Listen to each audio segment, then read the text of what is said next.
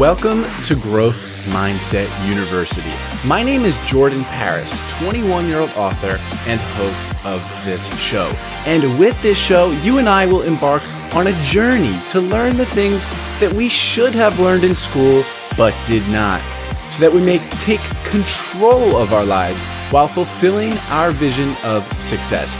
Each episode will feature a brand new lesson, and now it's time for today's lesson. So put your thinking cap on because school is now in session. All right, my guest today is Alan Stein Jr. He's a TEDx speaker, author, and former performance coach with a knack for improving organizational performance, cohesion, and accountability. He spent over 15 years working with the highest performing basketball players on the planet, including NBA superstar Kevin Durant. He now travels the world teaching organizations how to utilize the same strategies in business that elite athletes use to perform at a world-class level. Alan's new book, Raise Your Game: High Performance Secrets of the Best, is a must-read for executives, entrepreneurs, and business leaders. And here he is, Alan Stein Jr. Welcome to Growth Mindset University, my friend. Hey, thanks for having me, man. You nailed that intro. You make me sound really important. I appreciate that. Well, hey, no, got to give credit where credit's due because you have done some incredible things. And I think one of the coolest things that I've seen from you is a quote of yours, front and center in Penn State football's locker room, right?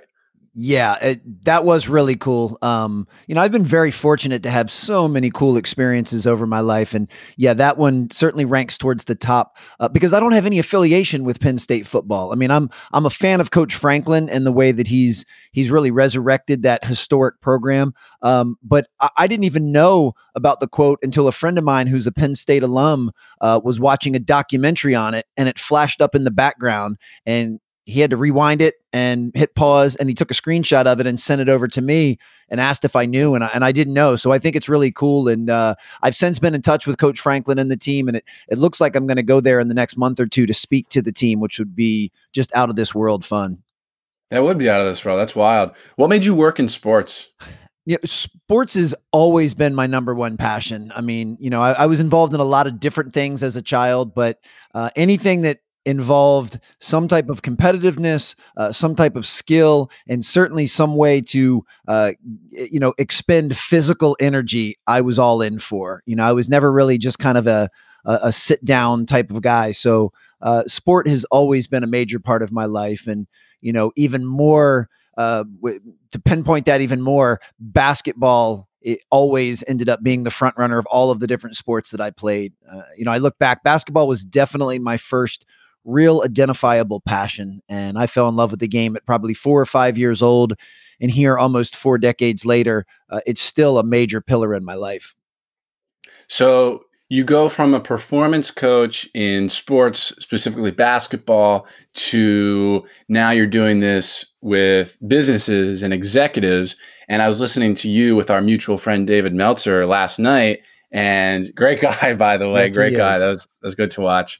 It was really fun to watch for me, especially.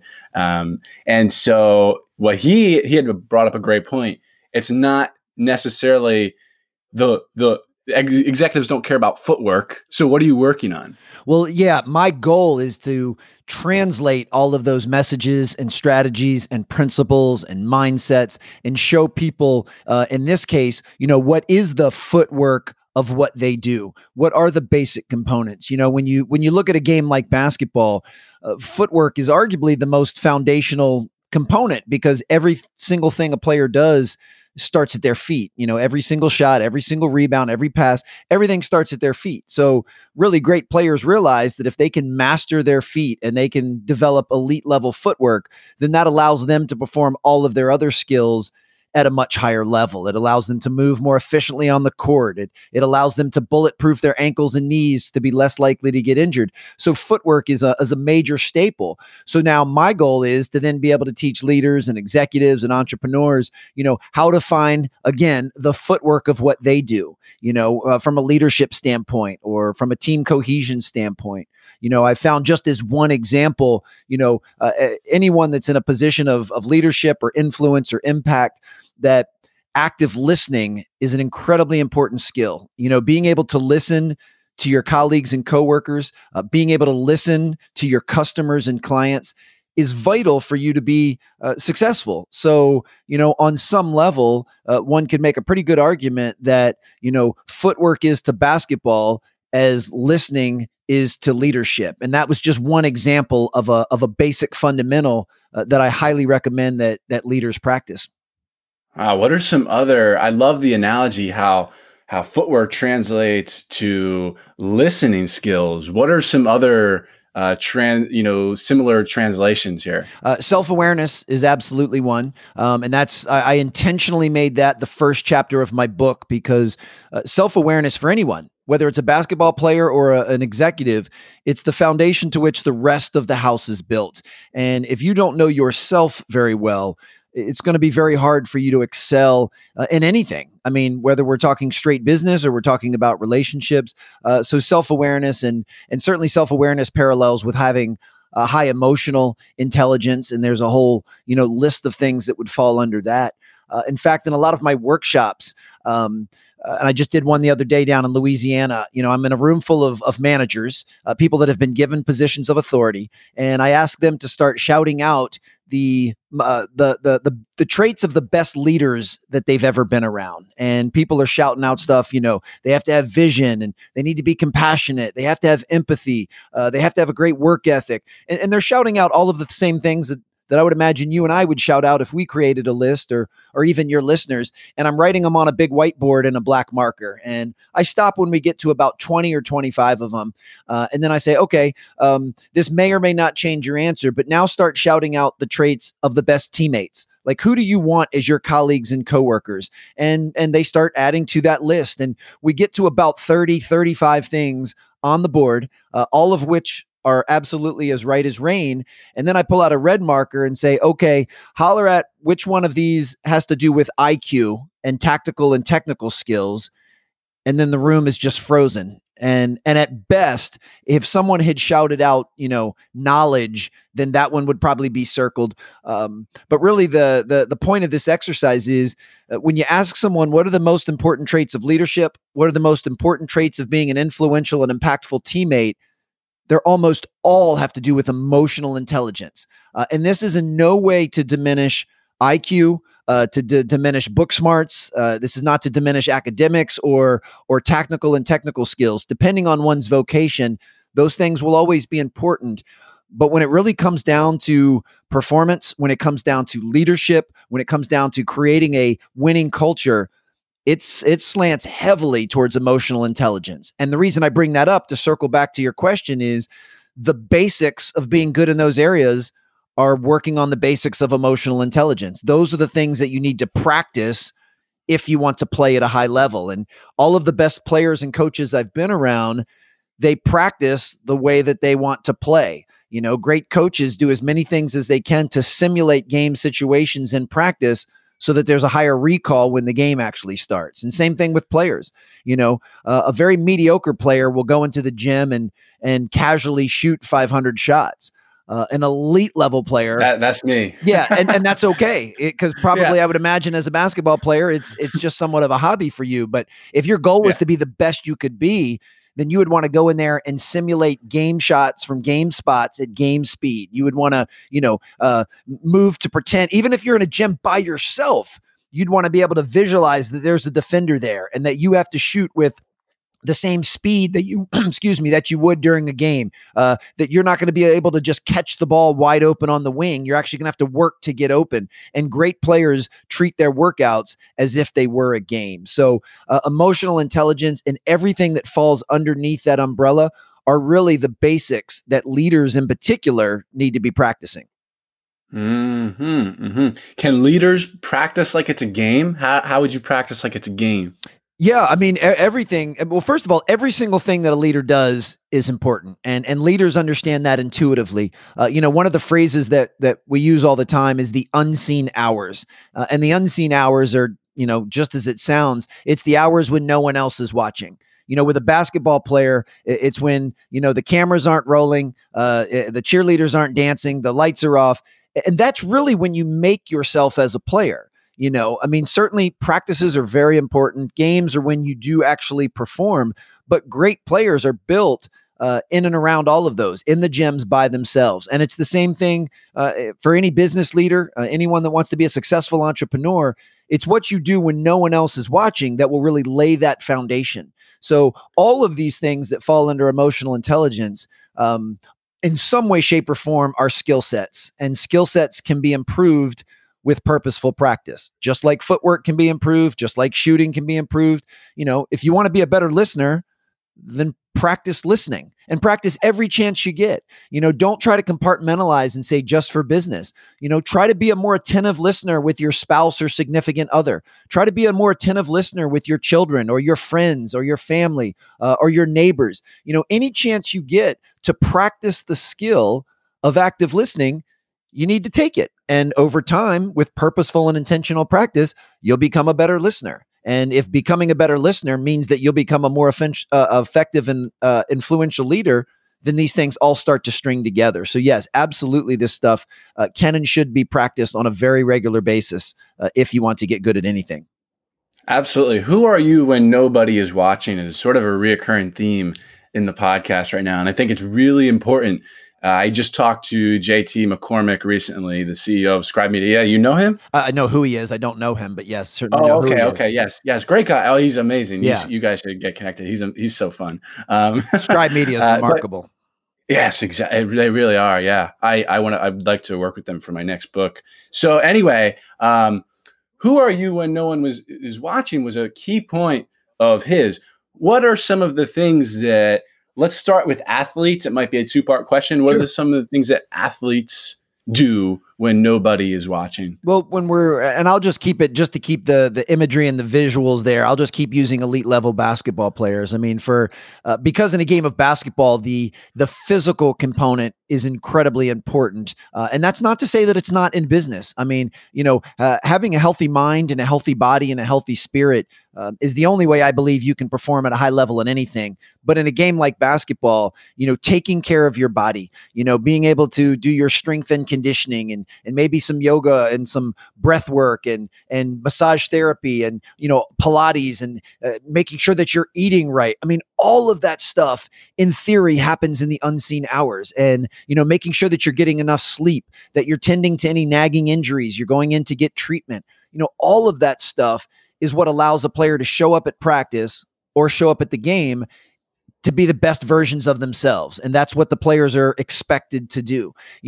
I realize, at the time of this recording, it's been a little bit of an off year for LeBron. The Lakers are not going to make the playoffs. And I know people are taking shots at him, which stinks. But, for LeBron, if he were to show up, I still refuse to believe that they're not going to make the playoffs. It's like, it just doesn't seem right. It doesn't seem right. Well, if LeBron shows up to practice and, he hasn't eaten, he hasn't hydrated, he didn't get much sleep last night, like that's an act of selfishness. He's lessening the team's chances of being successful because he made the choice not to be all in and be the best version of himself during the unseen hours. That would absolutely be an act of selfishness when you're trying to be a part of something bigger than yourself. And it's the same thing with executives and entrepreneurs and business leaders. What are all of the things that need to be done during the unseen hours so that you can perform at your best when the lights do come on and you are, forward facing with a client or customer, or you are leading that team meeting? And I know it's, it sounds a little bit cliche. It sounds a little bit dramatic, that definition of character is what you do when no one is watching. But, there's a reason these cliche statements have been around longer than I have. It's because they're true. There's so much truth to this. And yeah, they make cool t-shirt slogans and Facebook memes, but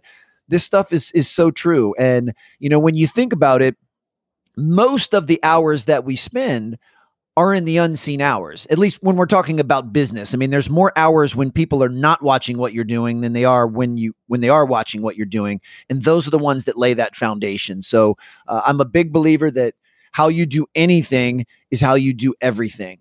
And it would be impossible to have negative, bad, sloppy habits during the unseen hours, and then be able to perform at your best. And that's what the key is. It's performing at your best. There are plenty of people out there that have so much talent that they can have bad habits and they still perform at a pretty decent level when you compare them to other people. But that doesn't mean that they're the best that they're capable of. You take an elite level basketball player, someone like a Kevin Durant. Kevin could probably get away with not doing so much in the unseen hours, and he'd still be one of the better players in the NBA, but he wouldn't be as good as he's capable of being. And that's ultimately what all of us should be worrying about. So it's not about playing the comparison game and saying, am I doing better than you? Those things are irrelevant. Elite performers worry about one thing and one thing only, being the best version of themselves. And they believe that if they put in the work to do that, then when someone does play the comparison game, they'll come out on top anyway. Well, how do you keep yourself from comparing? It's so hard, especially now in a digital age where social media provides us infinite opportunity to upward and downward compare ourselves to all sorts of people that aren't even running the same race as us. How? Yeah. Do you? Well, it's one of the biggest challenges I personally face, without question. I mean, I have a handful of challenges, no different than probably yourself or anyone else listening. And that is one of the tougher ones because, as I look back at some of my own wiring, I'm a fairly competitive person. I'm kind of an inherent scorekeeper, which is never been a very good trait of mine. It's actually, I'm right there with you. Yeah, I'm the most competitive person in the world. But it's hurt relationships in the past when I scorekeep, because scorekeep isn't ultimately playing a comparison game. And so for me, when the answer to how is having the self-awareness to acknowledge that playing the comparison game is a game that you cannot win. You absolutely cannot win. And it doesn't matter who you are. Let's even go back to LeBron. I mean, few would argue he's the best player in the world right now. And yet, if you put the ... after that, most people will say he's not as good as Michael Jordan was. So he can't even escape the fact that he's the best player on the planet in his chosen vocation right now. And yet you can still play a comparison game where he'll lose. To the best of my knowledge, his net worth is around $1 billion, which I think we can all agree is pretty great.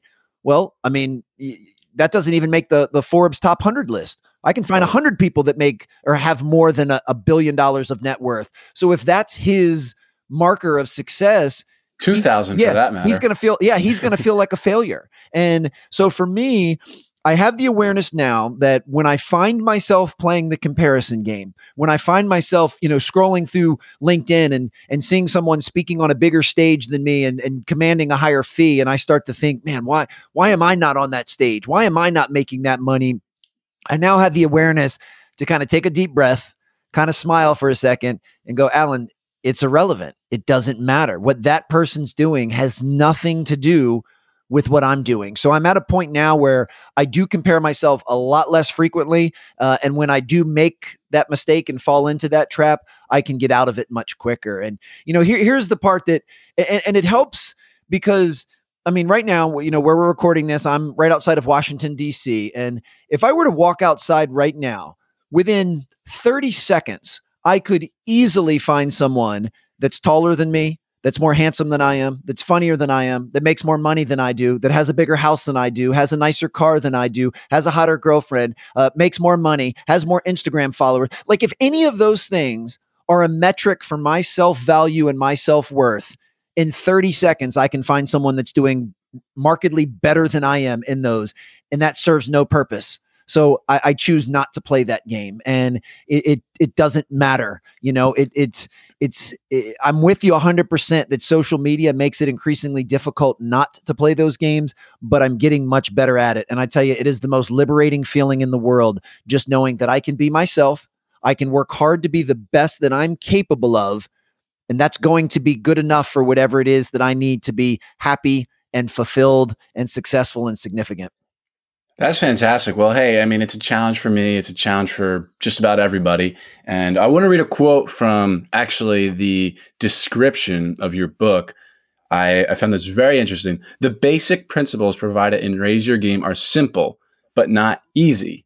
We live in an instantly downloadable world that encourages us to skip steps. We are taught to chase what's hot, flashy, and sexy and ignore what's basic. But the basics work. They always have, and they always will. I know we brushed on it earlier, but I didn't want to lose that thread, and I needed to come back with that. Why? We talked about it a little bit, but the basics, why are they so absolutely critical? Why, like, you know, we always authors are like trying to write about something new, and but a lot of times it's the basics that resonate the most. We're everyone's trying to come up with something new and sexy, like a new article that's never been written before. Like, I can relate to that, right? Absolutely. Let's get back to the basics. Well, it's the most important thread to pull from that is a couple. One, I mean, the basics do work. They always have, and they always will. That is never going to change. That hasn't changed in my lifetime, and it won't change in my kids' lifetime. The basics work. Now, understandably, the basics are usually somewhat mundane, somewhat monotonous, somewhat boring. Right. So they're not sexy. So in this world where we're constantly being encouraged and pushed to chase what's new and flashy, it's hard to adhere to those basics. A basketball player going in and working on the basic fundamentals of their footwork and shooting mechanics at game speed will allow them to be a great player.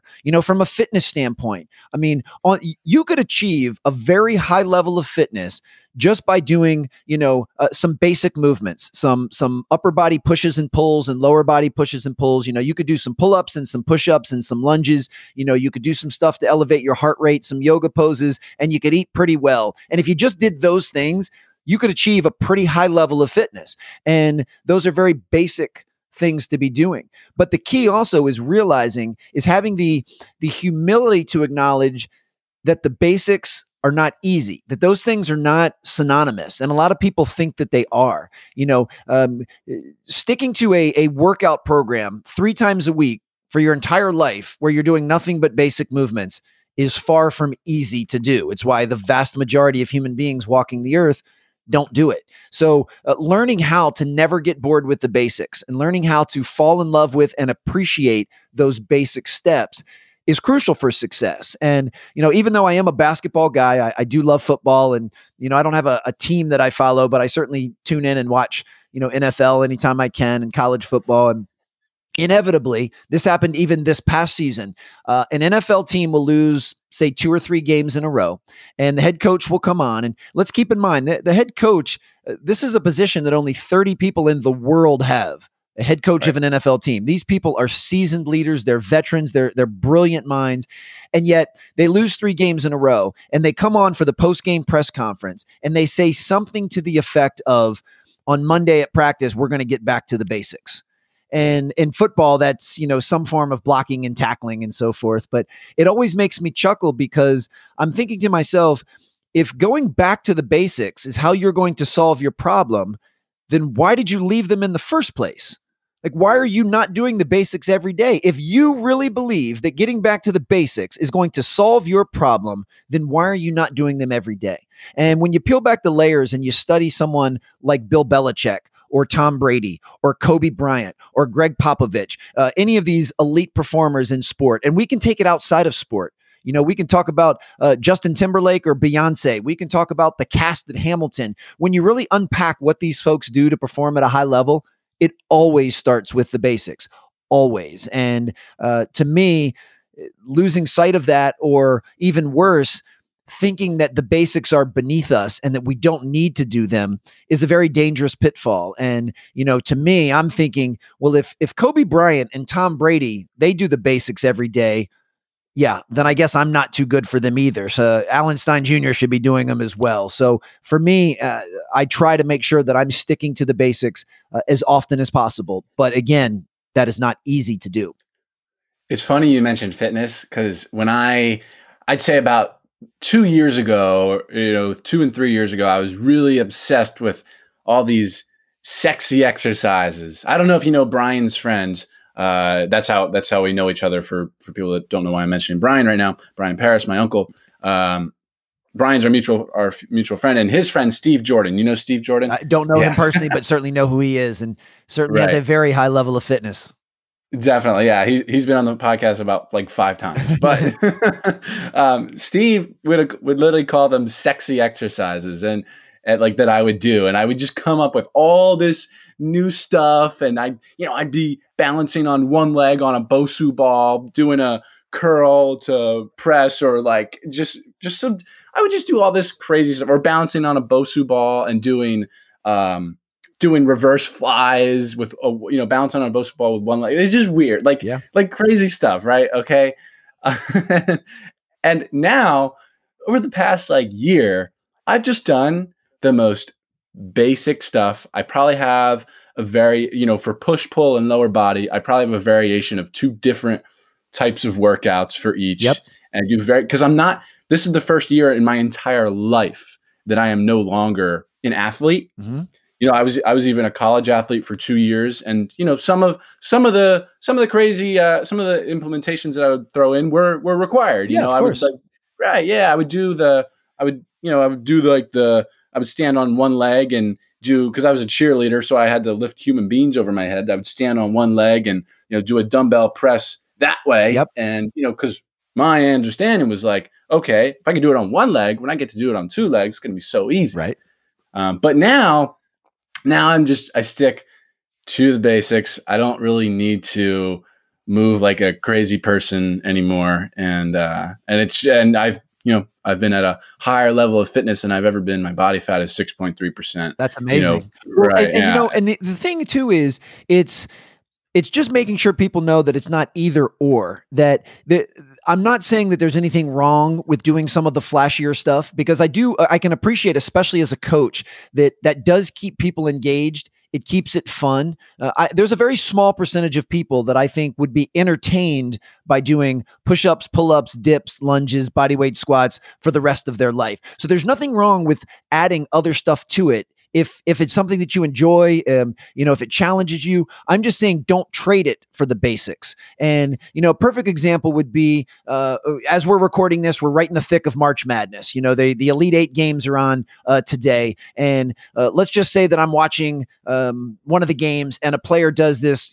He gets the ball in the low post and does this awesome turnaround fadeaway and makes the shot. Well, a mistake that a young player would make would be to go right outside to the playground or to their gym and try to mimic that shot, because they haven't mastered the basics that are required for being able to perform that. So it's all about building the foundation. So there's nothing wrong with doing more advanced stuff. Now, if we're going to talk strictly about fitness, I think I could probably, because I've spent my whole life in fitness, I think I could make an argument that, standing blindfolded on one leg on a Bosu ball in your bare feet doing a reverse fly probably doesn't add anything to your life. But if you like doing it, and it's challenging, and that's kind of the window dressing after you've done the most basic movements, I would never tell someone not to do it. I just think the mistake becomes when someone thinks that that's the only stuff they need. Mm-hmm. And this is where things get challenging, because as an entrepreneur and someone that thrives on business, it's hard to sell the basics. That's why every 2 seconds there's a new fitness program that comes up that claims they have the answer, and that, try these exercises and do these things. And, if you do and that stuff is not necessary, but it does sell. And because most people don't want to commit to doing the basics, they want to take the easy way out, and they want to think that I don't need to do the basics because the basics are hard. I want to start doing some of this flashy stuff because it looks cooler. So this is in no way to say that doing the more advanced stuff isn't appropriate. I mean, on some level, as you continue to get better at your craft, you will need to advance. I mean, I would never imply that, during Kobe Bryant's workout, he's just in there doing a 2-hand chest pass against the wall for 2 hours. No, he masters the basics, and then he builds from there to do more advanced moves and do some more advanced things. But the key is they're leaving the basics behind. And that is a grave mistake. And I find even in my own life, anytime things start to get a little fuzzy, get a little blurry, I'm not performing at the level I think I'm capable of, I can usually retrace my steps and realize that I haven't been giving the basics the attention they deserve. Yeah, we need the foundation. We need to even strengthen the foundation. Why not?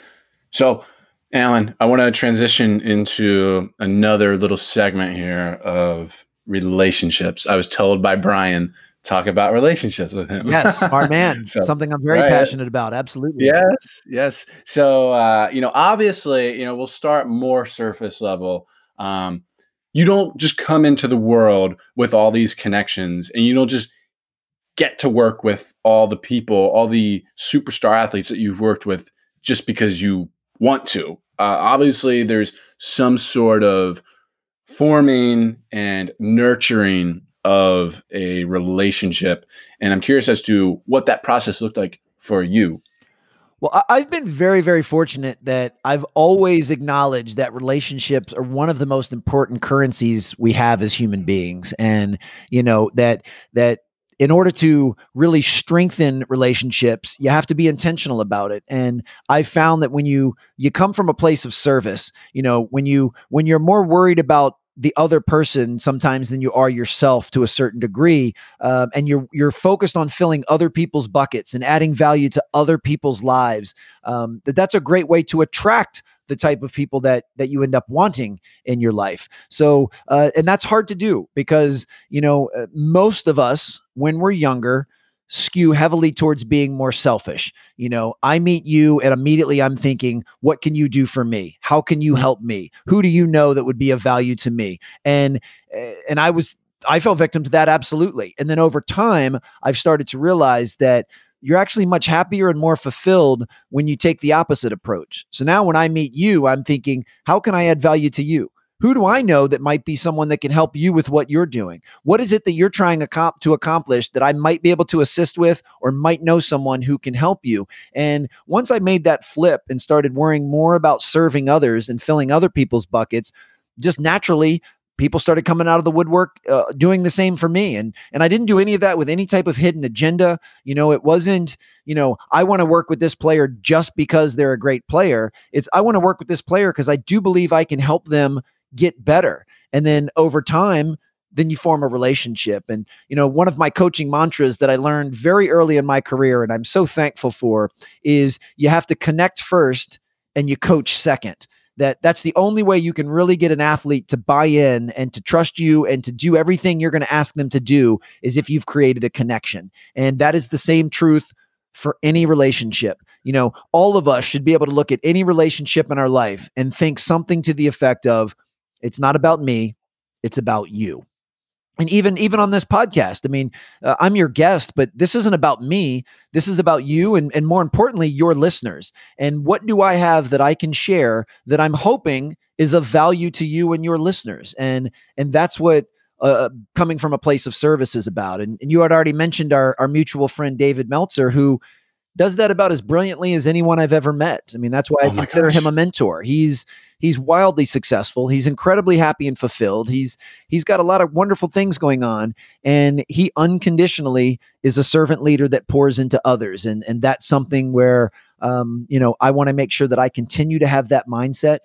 And then the other thing to realize too, relationships take time. Human relationships are all about connection. And, if you think about a TV, you plug in your TV one time, and then you probably don't unplug it until you move, but you plug it in one time and it stays connected. Well, that's not how human beings work.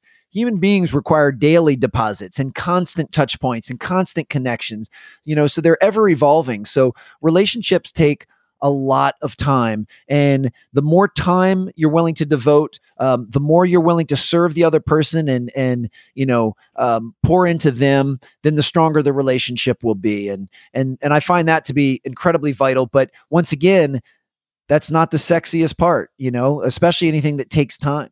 I don't know if you watch much on Netflix. I love watching stuff on Netflix, especially documentaries. But there's a new show out, or not a show, it's a movie, and it's called The Dirt. And it's kind of it talks about Motley Crue and how Motley Crue, the big hair band of the 80s, came to be. And while it was very entertaining and I enjoyed it, and I thought the acting was brilliant, it was funny. I didn't know a whole lot about Motley Crue because I'm more of a hip hop guy. I found it fascinating. But the only part that really sucks from that is, in a 90-minute movie, you can't really pay homage to what it took for them to be successful. It's like, in a 90-minute Hollywood dramatic movie, it's like, hey, you want to be in my band? Yeah, I'll be in your band. Sweet. Hey, 2 weeks later, we're playing at Madison Square Garden. Hey, 2 weeks later, we just have a platinum record. Hey, 2 weeks later, it's like, no, it doesn't happen that fast. Like, you have to be willing to play in some pretty lowly clubs and garages for years and years and years before you Well, yeah. ever Well, get an if we're opportunity. Yeah. yeah, if we're talking about in a movie, like it's literally 3 minutes later. Oh yeah, and even if they Yeah. put the timestamp on it, hey, 9 months later or 2 years later, it just doesn't do it justice. It goes back to, it kind of pumps us full of these things, thinking, you know what, I might start a band tonight, and I bet you I could probably be as good as Motley Crue in a couple years. And it just doesn't work that way. And same thing with relationships. Certainly, sometimes you can be drawn to someone, and you can develop a relationship quicker than maybe others. But, before you hit record on this, I told you that I've known your Uncle Brian for over 15 years. I mean, like that's a long time. And we're not BFFs by any means, but it took a long time for us to be able to develop that type of relationship. It's not like I met him a week ago and he's just like, hey, Jordan, you should have Alan on your show. We've both built up mutual credit over 15 years of having a friendship. And these things do take time. So, but if you're willing to invest in relationships and you're willing to put in the time, they can absolutely be, your most valuable currency. And, when I look back, I mean, it took several years to be able to earn my way into working with one of the high school programs that produced some really high level players. And then I was there for 7 years. And then that turned on to some other gigs that did some things that turned to something else and, here I am 20, 25 years later, and still now just starting to reap some of the benefits of seeds that I had planted, well over a decade ago. So, relationships are the lifeblood of everything we do. And because of that, we have to be willing to invest in them.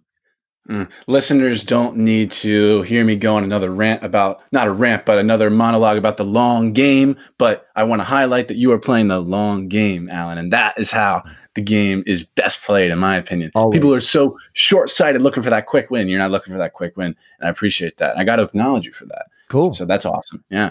So I got a couple final questions here. Sure. What advice would you give to a college student getting ready to enter the real world?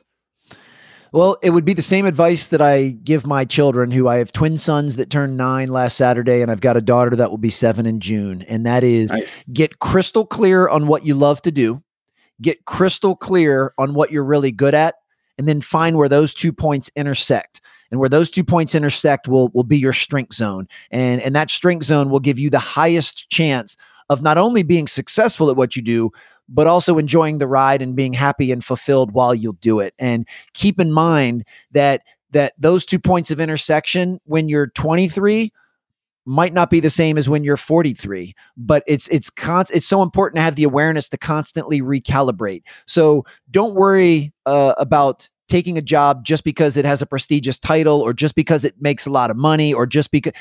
Take a job because you really believe that you can add value to that position, and because it's something that you're good at and love to do. And that's the neat part about the way the world is now, especially with technology. It was much more limited 25 years ago when I was in that position. More people were just looking to be hired by a conventional job, and then you would stay in that job for 30 years, and then you would retire, and then you would start to enjoy life. I mean, that's what my parents did. And now, if you don't see anything out there that suits you, you can start your own business, or you can find a startup of young, driven people that want to do big things that you want to do. So in that regard, there are so many opportunities now, but that would be the initial piece of advice, is get that strength zone and get crystal clear on it. And then the other really would just be a summation of everything you and I have already talked about. Hone your self-awareness, really get to know yourself inside and out, work on the basics of what it takes to lead. Even if you don't consider yourself a leader, even if someone's going to hire you and they're not putting you in a position of authority, there's one thing that will never go out of style, and that's leadership. And in any organization, leaders are always in demand. Leaders are always the highest paid in any organization. I mean, we referenced the Patriots. Who are the 2 biggest leaders with the Patriots? Bill Belichick and Tom Brady, without question. And both of them are pretty heavily compensated for what they do. So working on leadership skills is always a sound investment, not only in your vocation, but I know for a fact, they help me as a better father. They help me as a better speaker, as an entrepreneur. So constantly sharpen your sword as a leader, because that's going to have so much utility in anything that you do, and keep focusing on the basics. And if you do those things, then naturally you'll just start to find yourself in the right place at the right time, and you'll see all sorts of opportunities come up. And as we already said, invest in relationships, surround yourself with really great people that have the habits and live the life that you aspire to. One of the oldest adages I always used in basketball was, if you're the best player at your playground, you need to find a new playground, because you're not being challenged. You're not going to get better if you're already the best. So, for guys like you and I, let's continue to surround ourselves with guys like David Meltzer and JT McCormick and Brian Paris, so that we can continue to push ourselves to be the best that we're capable of. And, I did portions of that when I was coming out of college, but certainly didn't do it to the degree that, looking back, I wish I would have. And, I live far from a perfect life now. I'm fallible like everyone else listening to this, but at 43 now, I do a much better job of those things. So they haven't gone out of style. That's the advice I would give my 9-year-olds. That's the advice I would give a 21-year-old coming out of college. And it's the same advice I look in the mirror and give myself every single day. This is spot on advice, Alan. And I want to actually go back to something you said in the very beginning of that. It was the intersection of what you love and what you're good at 23 might not be the same at 43. And that even goes for relationships. When you're 21, you want a Ferrari. When you're 30, your needs kind of change. And I'm making the Ferrari analogy into relationships. Your needs just change. And that's something that I've been thinking about a lot lately myself, being 21. But it's something to consider for sure. Now, Alan, so you cut that out. I'm not perfect. I mess up sometimes. Anyway, we all do. Don't even worry about it. That's part of what we do. And, anytime anyone messes up, which we all do, what I found is you own it, you acknowledge it, you learn from it. So what can I pull from this? And then you flush it, and you're done with it, and you move on. And that's, whether it's just a temporary flub, like when we're recording a podcast, or you end up buying a Ferrari when you shouldn't have because you don't have the money. Either way, acknowledge it and own it. Don't blame anyone else for the mistake. Learn from it, and then flush it and move on. Because if you spend time keep worrying about the mistake you made, then you're looking through the rearview mirror and not through the windshield. And you're never going to perform at your highest level when you're looking backwards. There you have it. I won't cut out my flub there. Yeah, please don't. No, that was great. So I want to do a speed round here. I'm going to say a couple of words. First thing that comes to mind. Okay, sure. You say it, okay? Sports. Love. Communication. Important. Relationships. Vital. Love. Caring. Fun. Sports.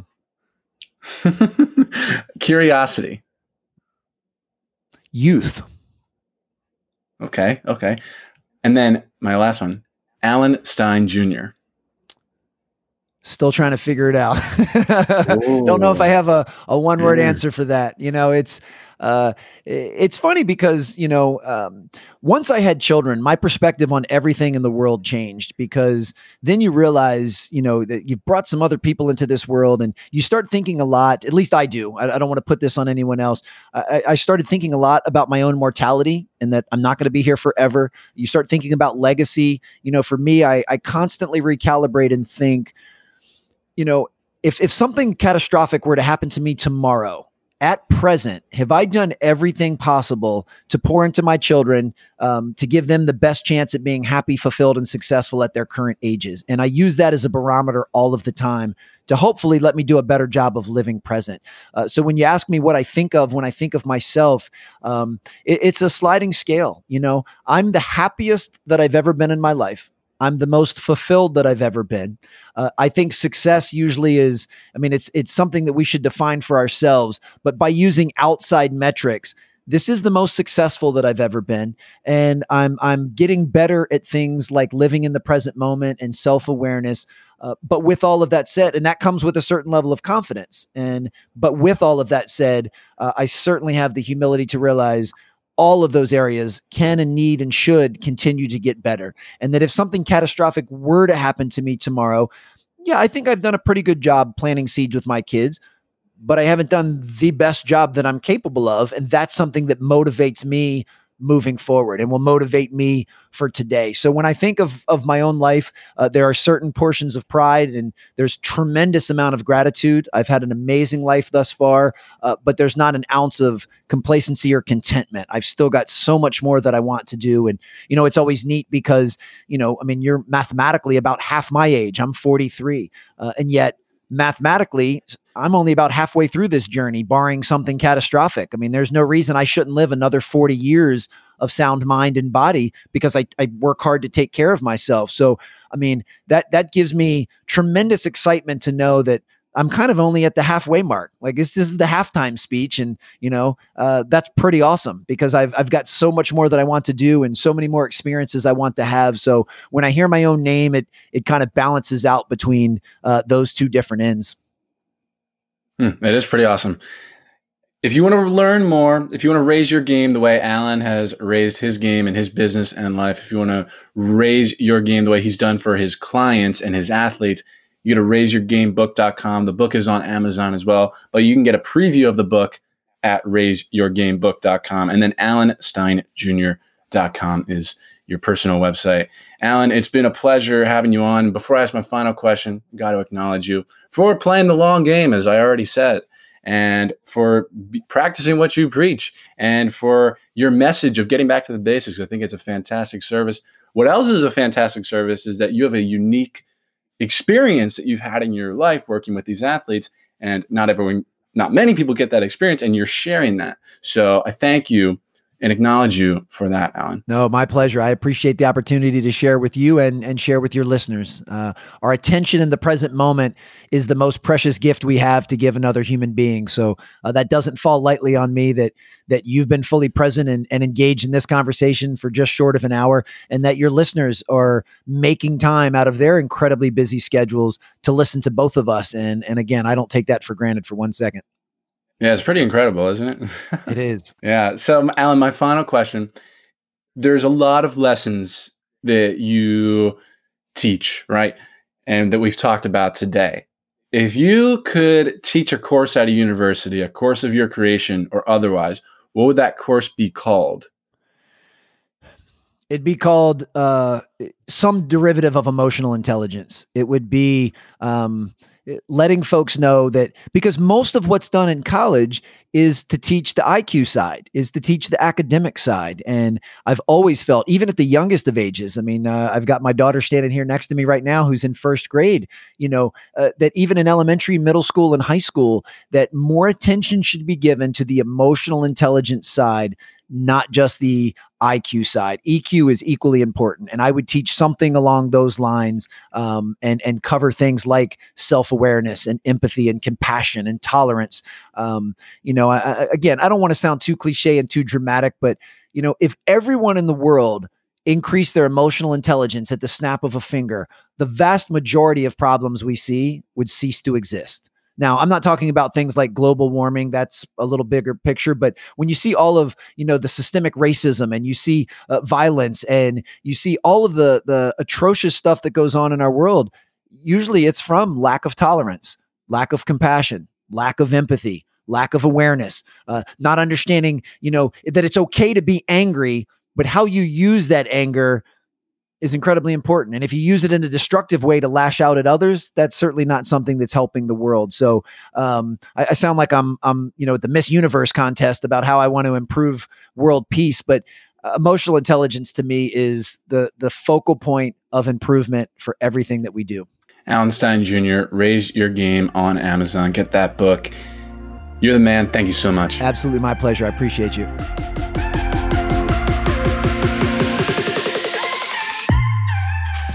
There you have it, my friends. This has been another episode of the Growth Mindset University podcast. Now, if you enjoyed this one today, I would really appreciate it if you could leave us a quick 5-star rating in iTunes. All you have to do is grab your iPhone or iPad, open up the Apple Podcast app, hit the search tab, search the show, Growth Mindset University, or just search my name, Jordan Paris. Tap the show, scroll all the way to the bottom, and then just hit that 5th star, and that helps us tremendously in ways that you could never even imagine. It means the absolute world to me when people do this. I would be eternally grateful if you do that. We're pushing 100 ratings right now, and it's really making a difference for this show. And of course, if you've not already subscribed to the show, just make sure you do that wherever you're listening to so that you don't miss that next episode. I know you're not going to want to miss it. And you only heard this episode today because I thought it was valuable enough to post here. So if you want to share that value with your friends, your family, go ahead and do that. Share this episode with them. Take a screenshot, send it to them. Take a screenshot, put it on your Instagram story and tag me at J_Paris_ so that I know you're listening and I can get back to you and put a face to the name. Now, if you're ready to really take your life to the next level, my book is on Amazon. It is also called Growth Mindset University. It's all about how to learn anything, how to take control of your life, and how to fulfill your vision of success. And you're not just supporting me and this channel by getting this book, but you're also getting this awesome book that's going to lay out the rules and principles to design your life full of joy and fulfillment. All right, I love you all so very much. And until next time, my friends, make every day count, live to learn, and grow to give.